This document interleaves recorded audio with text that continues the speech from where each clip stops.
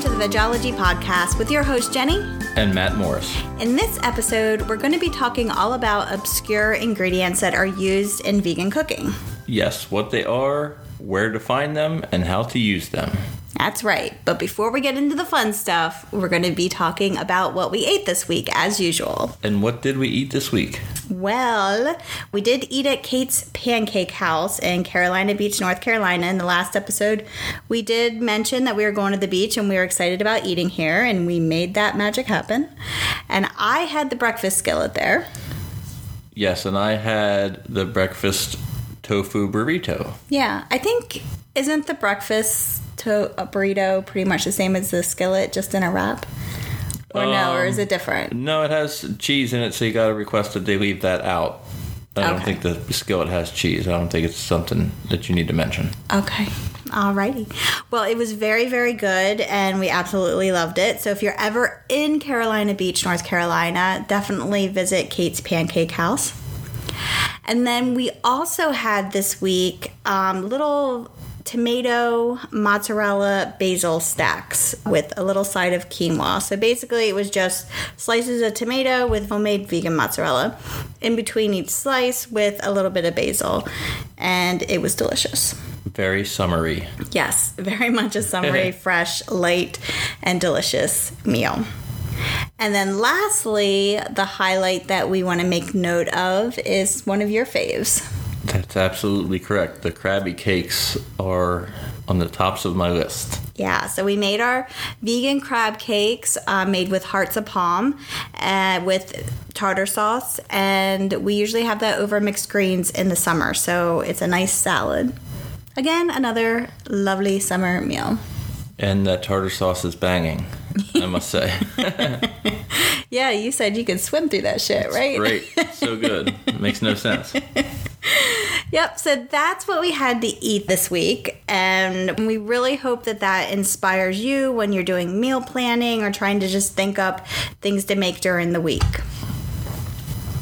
And now on to our vegan product highlight, and this week we've gone with a delicious snack, which is Earth Balance Vegan Cheddar Squares. And these are definitely one of your favorites. Yes. You love these things. I limit myself, but I love them because I used to love eating Cheez-Its, and these are pretty much the vegan version of Cheez-Its. Yeah, I was never a big Cheez-It person. I like them, but you seem to have an infatuation with them. Mm-hmm. So these Earth Balance Vegan Cheddar Squares, I find them to be very tasty, and to me they taste just like Cheez-Its, and you go nuts over them.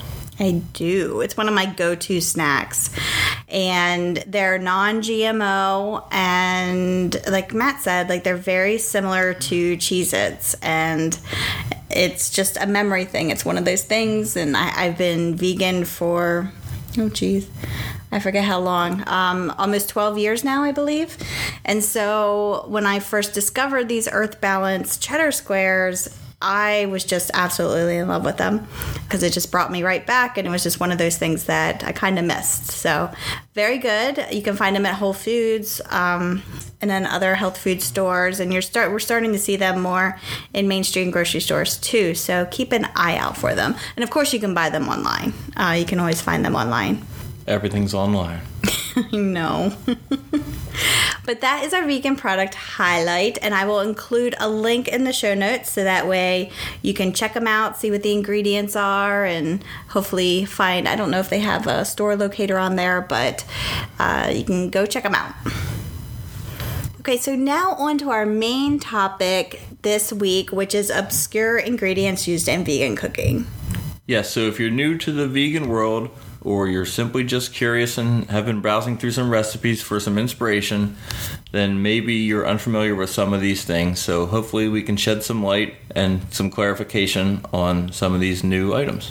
Yep, because these are ingredients that are commonly used in the vegan kitchen. So let's get started. We're going to start with chia seeds, which I think a lot of people may have heard of because they're definitely more popular now, not only in vegan cooking, but just across the board. But we're going to discuss it here. So chia seeds are super healthy. When they're mixed with liquid, they absorb that liquid that they're in and they swell up to like 3 times their size. So it makes a gel-like substance, which works great as a binder or like an egg replacer in a lot of recipes. And chia seeds, like I said, are super healthy. They're considered a complete protein, meaning they contain all 9 essential amino acids. And chia seeds are also high in fiber, antioxidants, manganese, and the big one, omega-3 fatty acids. So they are a nutrition powerhouse. And a lot of times you can just toss them into smoothies, juices. You can use them in baking, overnight oats, and also to make jams. And I will tell you that I use them most frequently making smoothies, overnight oats, and I do make different fruit jams with the chia seeds. It's super easy, and these little gems of goodness are magical. And I have to admit, when I first heard of them, I knew I had heard of them, but I didn't really know what they were. And maybe you're in that same boat. Yep. So if you haven't checked them out, go ahead. They're fairly inexpensive, and they can be found at most grocery stores now. And, of course, online. Next, we have aquafaba. And this might be something that you have never heard of before because it's not as commonly known as other ingredients. But this is also another versatile ingredient, and it can be used as an egg replacer and also a binder. It has a very neutral flavor, so you can pretty much do whatever you want with it. And what aquafaba is, it's the brine or juice that comes in a can of beans. So either a can of beans or if you make a homemade batch of beans. So, and most commonly, it's the juice of like a can of chickpeas or some other neutral flavored bean. So it's a great substitute for egg whites, especially. So for example, when whipped, it turns into a white, fluffy goodness that can be used for whipped cream and different meringues. It's also a great egg replacer in baking. So 3 tablespoons of aquafaba is enough to replace 1 egg, and it's so much healthier than a chicken egg. No hormones, cholesterol, or any other bad stuff that comes along with that. And when this one came into our world, I had no clue what it was. Yeah, you were excited when I made whipped cream for the first time. Yes, I love whipped cream. Mm-hmm.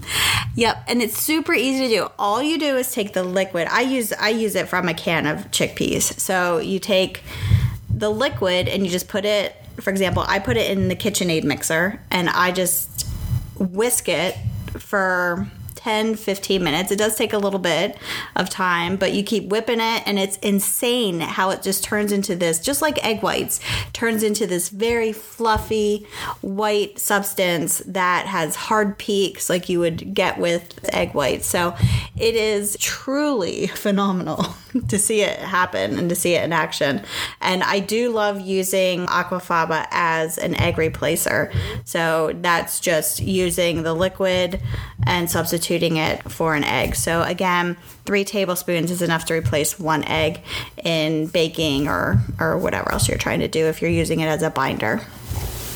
And next we have one of my favorites, I should say our favorites, is nutritional yeast, aka Nooch. So this is one of the most essential ingredients. I think it is the most essential ingredient in a plant-based kitchen because it adds a cheesy flavor to many foods like cheesy sauces, soft cheeses, hard cheeses. It takes on a cheesy, nutty, savory taste. And if you get fortified Nooch, it's a good source of the essential vitamin B12. But this is what's used to get that cheesy flavor that you might be missing when you first go on a plant-based diet. And this is definitely a staple in our kitchen. You put it on so many things. And you're right, it's a cheesy goodness. Yep. And we make our famous nacho cheese with it. And that just blows everybody away when they taste that nacho cheese. It's fantastic. Yep. And a lot of like the hard cheeses, the hard vegan cheeses that we make, we use in it. I use it in like Alfredo sauce, all kinds of stuff. Like anything that you want to add like a little cheesy flavor to, nutritional yeast is perfect. Homemade Parmesan cheese, which is super simple to make. So nutritional yeast is definitely a staple in a plant-based kitchen. Now, I will say the first time I tried it, I thought it was the most disgusting thing. I made this bogus cheese recipe that I found online, and it wasn't good, and I let that determine whether I was going to eat it again, and I didn't. I didn't eat nutritional yeast for like a year and a half to 2 years after that first attempt. I don't know if I knew that. Yeah, I hated it. I thought it was disgusting. Because, I think when you're a newbie vegan, you expect things to taste exactly like the dairy version, and it just doesn't. And I tried my first time hand at making like a vegan cheese sauce, and it was horrible. I was scarred by it enough that I didn't eat it again for 2 years. But then once I learned how to cook plant-based meals, and I decided to try it again, and it worked out fantastic. Now I absolutely love it. So if you don't like it the first time you try it, don't give up. It might just be the recipe that you're using. Actually, you know what? If this is your first time and you haven't tried it yet, you need to try the vegan cheese sauce that I have, and it's on vegology.com, so you can easily find it. And that's a great point you made about, in the beginning, expecting things to taste exactly like the dairy version, and if it's not exact, you just push it away right away. And it takes a little bit till you can appreciate it for how it tastes on its own. Right, absolutely. So don't just give up. Next, we have quinoa. So a lot of people have heard of quinoa by now. This isn't really an obscure ingredient, but it's one that is still alien to other people, so I wanted to talk about it. So it is referred to as a grain, but it's actually a seed. And quinoa cooks faster than rice. It only takes about 10-15 minutes to cook. And it contains all 9 essential amino acids, so it is considered a complete protein. And this ingredient is also extremely versatile, and it's a healthy food that's also suitable for those on a gluten-free diet. And this has been a staple in our kitchen for quite some time. You use that a lot, and it's always tasty. Yes. And I will say one tip that I have when you're cooking quinoa, always rinse it thoroughly before you cook it. Even if it says on the package that it's been pre-rinsed, do it again, because it tends to have a bitter taste to it if you don't do that. So definitely make sure you rinse it, so that way you reduce the risk of having that bitter taste. But when I cook it in the pot, it cooks just like rice. And you can just add whatever season. I usually just cook it in vegetable broth. Depending on what flavor profile I'm looking for, I'll add different seasonings. But it really does take on, whatever flavor that you're cooking it in, and it's very good. It also acts as a really good binder. Like I've used it in, I've used cooked quinoa in like veggie burger recipes, and it acts as like a really good binder for that as well. So like I said, it is pretty versatile. You can use it in different things, and it's really good. So this is a staple in our house. We always have quinoa on hand. Absolutely. And next up, we have jackfruit. So this is a fruit that often becomes a staple in meat-free diets. So it has a remarkably similar texture to like pulled pork or pulled chicken. It has a stringy, meaty texture when it's cooked. So also when it's cooked, it soaks up flavors very, very well. So a little fun fact for you is that jackfruit is the largest tree fruit in the world, and on average, it can weigh up to 30 to 50 pounds. They're huge. Yes. So the only place I've ever seen it in a store, you can get it at we see it at our local Asian market. So, and you can buy the whole fruits, and they're like bigger than your head. It's massive. It's unbelievable. Yeah, like 50 pounds. Just picture that. It's incredible. Now, I've never bought an actual jackfruit.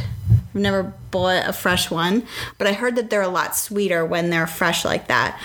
I've only used canned ones, and I'm fine with that because when you see this thing, it's huge. It looks like a massive football, and it has spikes all over it. And It looks like one of those Australian rules footballs.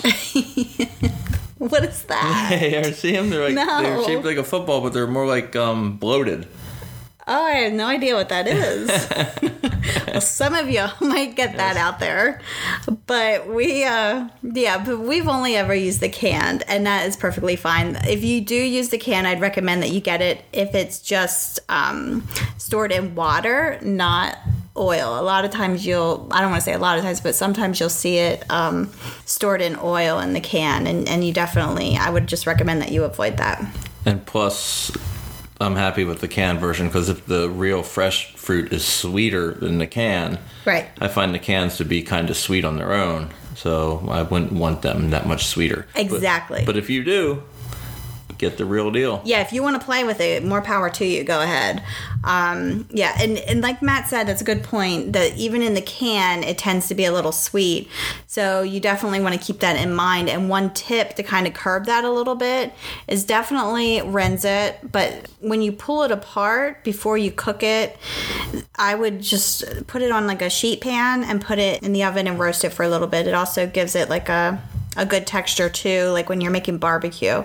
And making jackfruit barbecue is super simple. So you would just do that, and then you would put it in, I usually use the crock pot. I'll throw the jackfruit in a crock pot and just put our favorite barbecue sauce on it and just have it like slow cook for a couple hours. So that's all you have to do. And if you want to make your own barbecue sauce, you certainly can, but we just usually use the store-bought kind. And throw some coleslaw over top of it. Of course, yes. If you don't put coleslaw on your barbecue, friends, I'm telling you, it sounds, to some it might sound weird. And it did when we first moved to the South. We were like, that is crazy. We thought it was the most disgusting thing we ever heard. However, it is amazing. But then it helps that you make such a wonderful coleslaw too, so it definitely enhances the plate. Mm-hmm. And to make the coleslaw, another tip is you're just going to, in place of dairy mayonnaise, you're just going to use vegan mayonnaise. Like just mayo is our favorite. And then you can use all the same ingredients that you usually do for coleslaw. Super easy. Next up, we have seitan. Hail Satan. So seitan is also known as wheat gluten. It's also known as mock duck in Asian restaurants. You'll see it on the menu referred to as mock duck. And then it's also referred to as wheat meat. So seitan is a plant-based alternative to meat that has a very close texture to animal meat. So if you miss that texture, then seitan's a really good option for you. And it's very high in protein, extremely high. It can be used to substitute vegan sausages, steaks, roasts, burgers, meatloaf. We've done fried chicken breasts with it. Not chicken breast, but you know what I mean. It just depends on how you season it. It's all about the seasoning, people. So you can kind of give it a chicken-esque flavor. If you miss steak, you can give it a steak-esque flavor, an Italian sausage flavor, or make breakfast sausages. There's so much you can do with seitan. You can pretty much turn it into whatever you want. So especially if you miss red meat foods, it's definitely something that will help you curb those cravings if you're a newbie. We haven't had those chicken breasts in a while. They're very good. Those fried chicken breasts you make, they're so good. Yeah. We need to have them sometime soon. I'll make a mental note. And the one thing about seitan, though, is it is wheat gluten. So you'll see it in the stores referred to as vital wheat gluten. And you can find it at most like health food stores. You can definitely find it at Whole Foods. I know Kroger carries it. There's a lot of mainstream grocery stores that carry it as well. But if you are gluten sensitive or gluten intolerant, definitely you want to either limit or completely stay away if you're intolerant of seitan, because it will affect you. I personally am sensitive to wheat gluten, so we don't eat a lot of seitan here. But if I limit myself, then it's okay. I just can't eat an abundance of it all the time. Otherwise, my whole body goes out of whack. Sometimes I feel like even though you know what's going to happen to your body, you still eat too much. I know, it's so good. I know, it's that balance. And I definitely condone listening to your body. So even though I still eat seitan, even though it affects me sometimes, I definitely limit myself. I'm much better than I used to be. You have to admit that. Maybe. All right, so our next ingredient is miso. So miso is a fermented paste made from a couple different things, either soy, you can find it made out of rice, chickpeas, and other beans and grains. So it is a staple in Japanese cuisine. You'll find most miso makes an excellent soup base, but it's also great in dressings, marinades, dips, sauces, spreads, and so much more. So it is definitely really good for gut health. I try to use miso in place of like vegetable broth sometimes. I definitely use it in soups. I love making different sauces with it, and it is just a really good, healthy ingredient to have. So again, it's really good for your gut health, and it's something we always have on hand. So we have yellow miso, white miso, we have brown miso. So depending on what flavor you're looking for, I would definitely just play around with it. I should say brown rice miso is what we have. That's really good when you're making like vegan cheddar cheeses. It's really good. It kind of adds that little umami flavor to it. Definitely different soups depending on what you're going for. I've used it in like a French onion soup. So there's a lot of different things that you can do, but miso pretty much is flavor. It's used to flavor soups and dressings and marinades and so forth. We haven't had your French onion soup in a while either. We add that to the list. It's summer, and that's more of a winter soup. That is correct, but it's still good. I know. And don't think just because you're eating a plant-based diet that you can't enjoy a good French onion soup, because it is 100% possible. It's so good. And miso helps make that happen. So, all right, next we have tempeh. So we all heard of tofu. And tempeh is kind of like its cousin. So it's also made from soy, actually made from fermented soybeans. And it's full of healthy bacteria. Again, really good for your gut health. And it works very well in a lot of recipes. So for example, we make a lot of tempeh bacon, tempeh breakfast hash, breakfast sausages we'll make out of tempeh, breakfast sausage patties. We'll use it for taco filling and so much more. It can take the place of like ground beef if you want, and then you would just season it properly. But tempeh will pick up whatever flavor it is cooked with, so it's really great to use, and it's very versatile. And it's also a plant protein powerhouse. Oh my. Yes. So tempeh is really good. So if you haven't tried it, you can find them in these long rectangular bricks, and they're usually, what's that, shrink wrap? Shrink wrap? Shrink wrapped. But you can find it in most grocery stores. So vacuum sealed. Vacuum sealed. That's what I'm looking for. Thank you. Shrink wrapped. So yeah, tempeh is great. So don't be afraid to give it a try. It looks a little weird. I know I thought it looked a little weird when I first saw it. It does look weird, yes. Yeah, but it's really, really good. And our last ingredient is something that I know we've talked about on the podcast before, especially when we were talking about how to make vegan deviled eggs. And this ingredient is kala namak, if I'm saying that right. It's really known as black salt. But when you try to find it in the store or online, you definitely want to search for kala namak. I don't even know if I'm saying that right, but it's Kala, second word Namak. So even though it's called black salt, the color is actually like a light pink.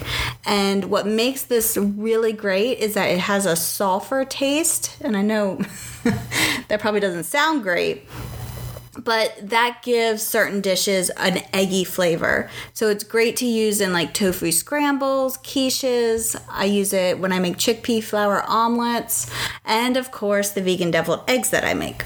And anything else that you might want to give a little bit of eggy flavor to. So black salt can be found in some natural food stores, but your best and cheapest bet is to get it at like an Indian market. So if you have an Indian market near you, you can get it for super cheap. If not, you can get it on Amazon. You can get it on other natural food websites. You know, it's out there for you. And it's baffling how cheap it is at the Indian market in comparison to other stores. I mean, it's amazing. You can get it. You can get like a pretty decent pack of it at the Indian market for like $1.50 or something, I think is what we pay. And online, I think I've paid, before I discovered that, I think I paid like $6 to $9 for a jar of it. So just keep that in mind. Definitely look at your options as far as where to get it and what's the cheapest. But yeah, it's really good and definitely an essential ingredient in our kitchen. Especially if you like eggs. Yep. Okay, so those are our obscure ingredients. I hope that we shed some light for you. You had a little aha moments, and you go out and try some of these. So we hope that you do. And if I start up a band, I'm going to name it Kalanamak. All right, you do that, babe. So we do have a freebie for you this week, and it is going to be a recipe for peach chia seed jam. It is incredibly simple to make, and it will get you started on using at least one of these ingredients. So if you're a newbie and you want to try something out, I'm handing it to you on a platter. It's a super easy thing to make. Peaches are in season at this time, but if you're listening to this podcast, maybe you haven't discovered us yet and it's actually December and peaches aren't in season. Well, you can get them frozen, or you could just use whatever fruit is in season because it works pretty much with most fruits. I wouldn't call it peach chia seed jam if you use a different fruit, though. No, good point. Then you just switch out the name. You could do that in your own head, I'm sure. All right, so those are our ingredients. That's our main topic for the week. But before we go, we're going to talk about what we're excited about this week. What are we excited about? Well, Veg News reports that Impossible Foods, who makes the really good Impossible Burger that you can get at select restaurants, and it's now, I think, Burger King starting to roll it out to a lot more locations. They're also developing the Impossible Fish. So if you are a seafood lover, you should be very excited about this because they did a great job with the burger, and now they're coming out with, I don't even know what it is, some kind of seafood, some fish, but they're calling it Impossible Fish. Have no idea when it's coming out. I haven't been able to find any information on it. All I know is that they've announced that they are in development. And I'm anxious to try this. I was never the biggest seafood person, but I'm anxious to give it a try. Their burgers are good, so I'm going to give them the benefit of the doubt on the fish. And I love your Krabby Cakes, so maybe there's a seafood lover in me yet. Maybe. And I'm with you. When I ate meat, I wasn't a big seafood person either, but the Gardein. Gardein has fish fillets that are really good. Those are really good. Yeah. So everybody kept telling us, you need to try these, and we're just like, nah. And finally we did, and oh my God, they were so good. So I'm really anxious to see what Impossible Foods does with theirs. And then the other exciting thing was that we were at Costco's the other day, which we're huge Costco fans. And we found macadamia nut milk there. Never heard of it before. Yeah, so we got a 4-pack. I think 6. 6 come in a box. It was 6, yes. And how much was it? I want to say, I could be completely off base here, but was it like $13.99 or something, or $9.99 or? Okay, yeah. So I honestly don't remember. Okay, I think it came to like $2 something a carton, I think, and that means my $13.99 may have been accurate. I know. I remember I did the math in my head after you got home, so I forget the total, but I remember it was like $2 something a carton, which isn't bad. That's about the going rate for that size. But yeah, so macadamia milk can be found at Costco, at least here in Raleigh. So we're usually one of the last to get some of the vegan-friendly ingredients or foods that can be found in other Costco's, like out in California. But we do have this, so we're super excited about it. We haven't tried it yet. I've never had macadamia. Well, that's a lie. I've had it at like a coffee shop somewhere, but I can't really say that because I don't know what it tastes like because I never drank it plain, only in my coffee. So we're excited to try it, but I just wanted to let everyone know that definitely check your Costco's because I know ours started selling it. Anything else, Maddie Mo, before we go? I don't believe so. I think that wraps up another wonderful episode. Yeah, lots of good stuff. All right, so to get your peach chia seed jam, we're going to include the recipe in this week's Vegology newsletter, which it will be in your email box on Thursday. So if you haven't signed up for the newsletter, the link will be in the show notes. You can also go to vegology.com and sign up there as well. So if you like this episode, please share it, give us a good review, and we would greatly appreciate that. Definitely, and keep the feedback coming. We're very happy to hear from our listeners. Yeah, we absolutely love it. So we're going to be highlighting some of our listener comments in upcoming episodes. So if you definitely have any feedback or something to say or any questions, don't hesitate to shoot us an email at hello@vegology.com. And we are happy to answer. We'll answer in a future episode. All right, and then with that said, we hope everybody has a wonderful week. Peace and love.